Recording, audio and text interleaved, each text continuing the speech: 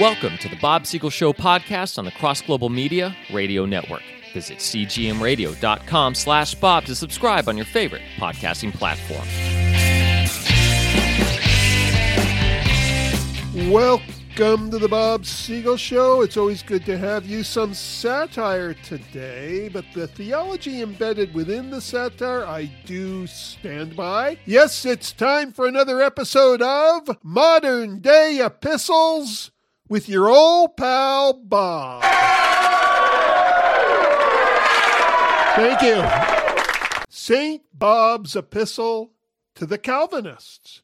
From Bob, a minister of the gospel, to the Church of the Calvinists, wherever your embassies are located these days. Grace and peace from the Almighty Father of our Lord Jesus Christ, who, according to your theology, ordained and predestined this letter.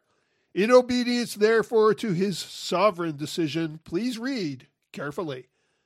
Come on, guys. You used to be more fun. Oh, sure, we argued a lot, but we did it over coffee in an atmosphere of mutual respect. Lately, I'm catching a different tone from the lot of you. I'm starting to hear that Calvinism is the only legitimate Christian theology, and those of us who aren't Calvinists may as well pack a picnic lunch. We're told that we haven't studied the Bible thoroughly the way you have. Indeed, we may not even be saved. Asking forgiveness for our sins and giving our lives to Jesus aren't enough. We must believe that we did not give our lives to Jesus. We must believe instead that God saved us against our will. In fact, it wasn't even our will. We must believe that no free will exists in humans. And if we have trouble believing this, we need to muster up the willpower to force ourselves into believing it. Well, something like that. Guys, gee whiz. Do I have to start sounding like Paul in 2 Corinthians? Do I have to address these accusations by boasting about my own scriptural conclusions? Do I have to defend the Arminian position even though I don't feel this is really an issue worth fighting over and I'm not a 100% Arminian anyway? Do I have to show the other side of the fence just to keep your fence from annoying the rest of us? Okay, fine. Here it goes. Bob's boast. Have your leaders thoroughly explored the scripture? So have I. Have they graduated seminary? So have I. Are they ordained? Do they study Greek? Do they know the history of the Calvinist movement? Ditto, ditto, ditto, I.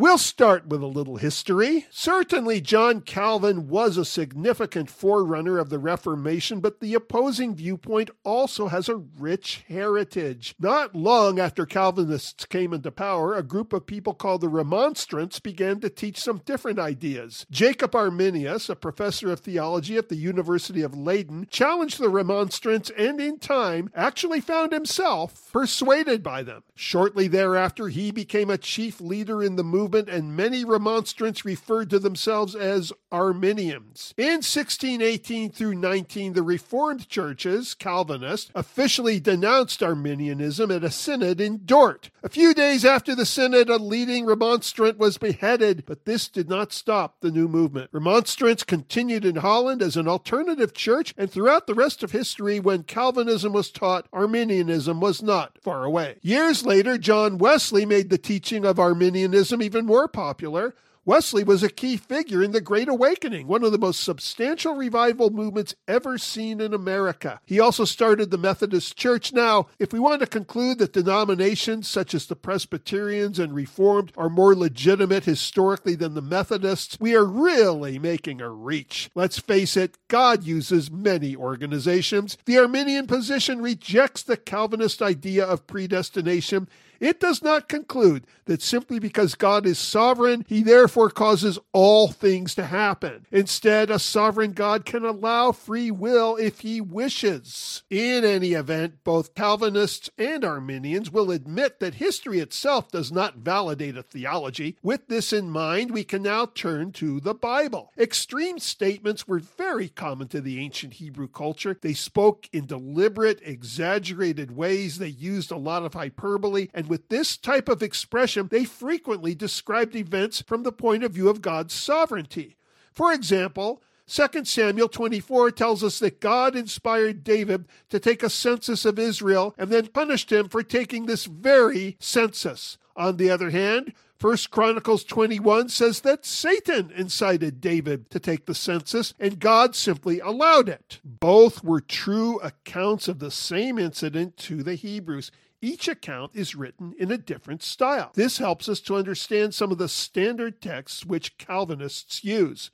For example, Romans 9. God has mercy on whom he wants to have mercy, and he hardens whom he wants to harden.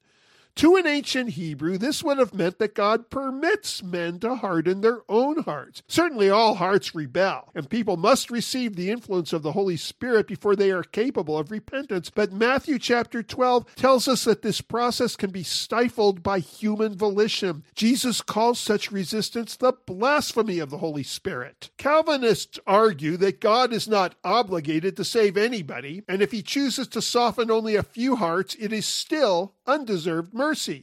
True enough. However, Jesus did die for everybody according to 1 John. So certainly he is interested in extending his mercy to all. A fair and benevolent God is not going to show partiality by predestining only a few for salvation. Yes, the word predestined is found in Scripture, but let's check the usage. Romans 8, for those God foreknew, he also predestined to be conformed to the likeness of his Son, that he might be the firstborn among many brothers. Were they predestined to be saved? No. God already knew they would be saved and therefore predestined them to be conformed to the image of Christ. The predestination has to do with our fate after salvation. Now, I've heard the standard Calvinist response, if you knew the original Greek, you would read the passage differently. You would understand that the phrase foreknew refers not to knowledge ahead of time, but rather to a personal relationship. Yes, of course, the original Greek usually bails people out, but not today.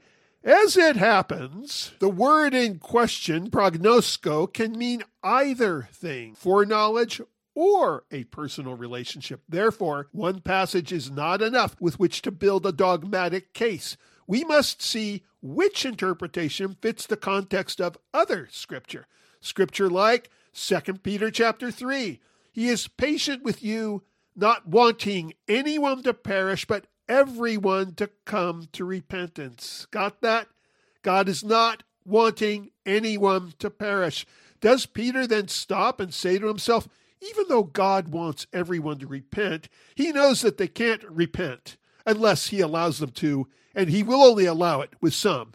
Or was Jesus schizophrenic in Matthew chapter 23 when he said, "O Jerusalem, Jerusalem, you who kill the prophets and stone those sent to you, how often I have longed to gather your children together as a hen gathers her chicks under her wings, but you were not willing. Look, your house is left to you desolate." Did Jesus then turn around and think to himself, of course, it's my will that you were not willing.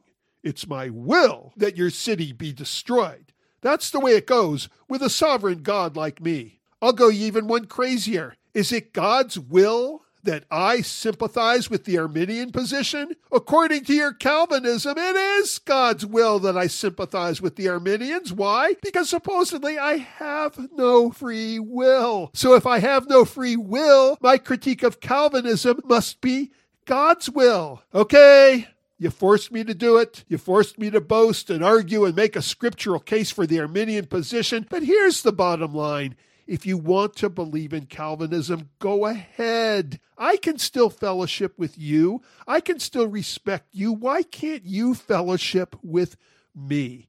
Is our position on predestination the basis for our fellowship? Or is it the cross?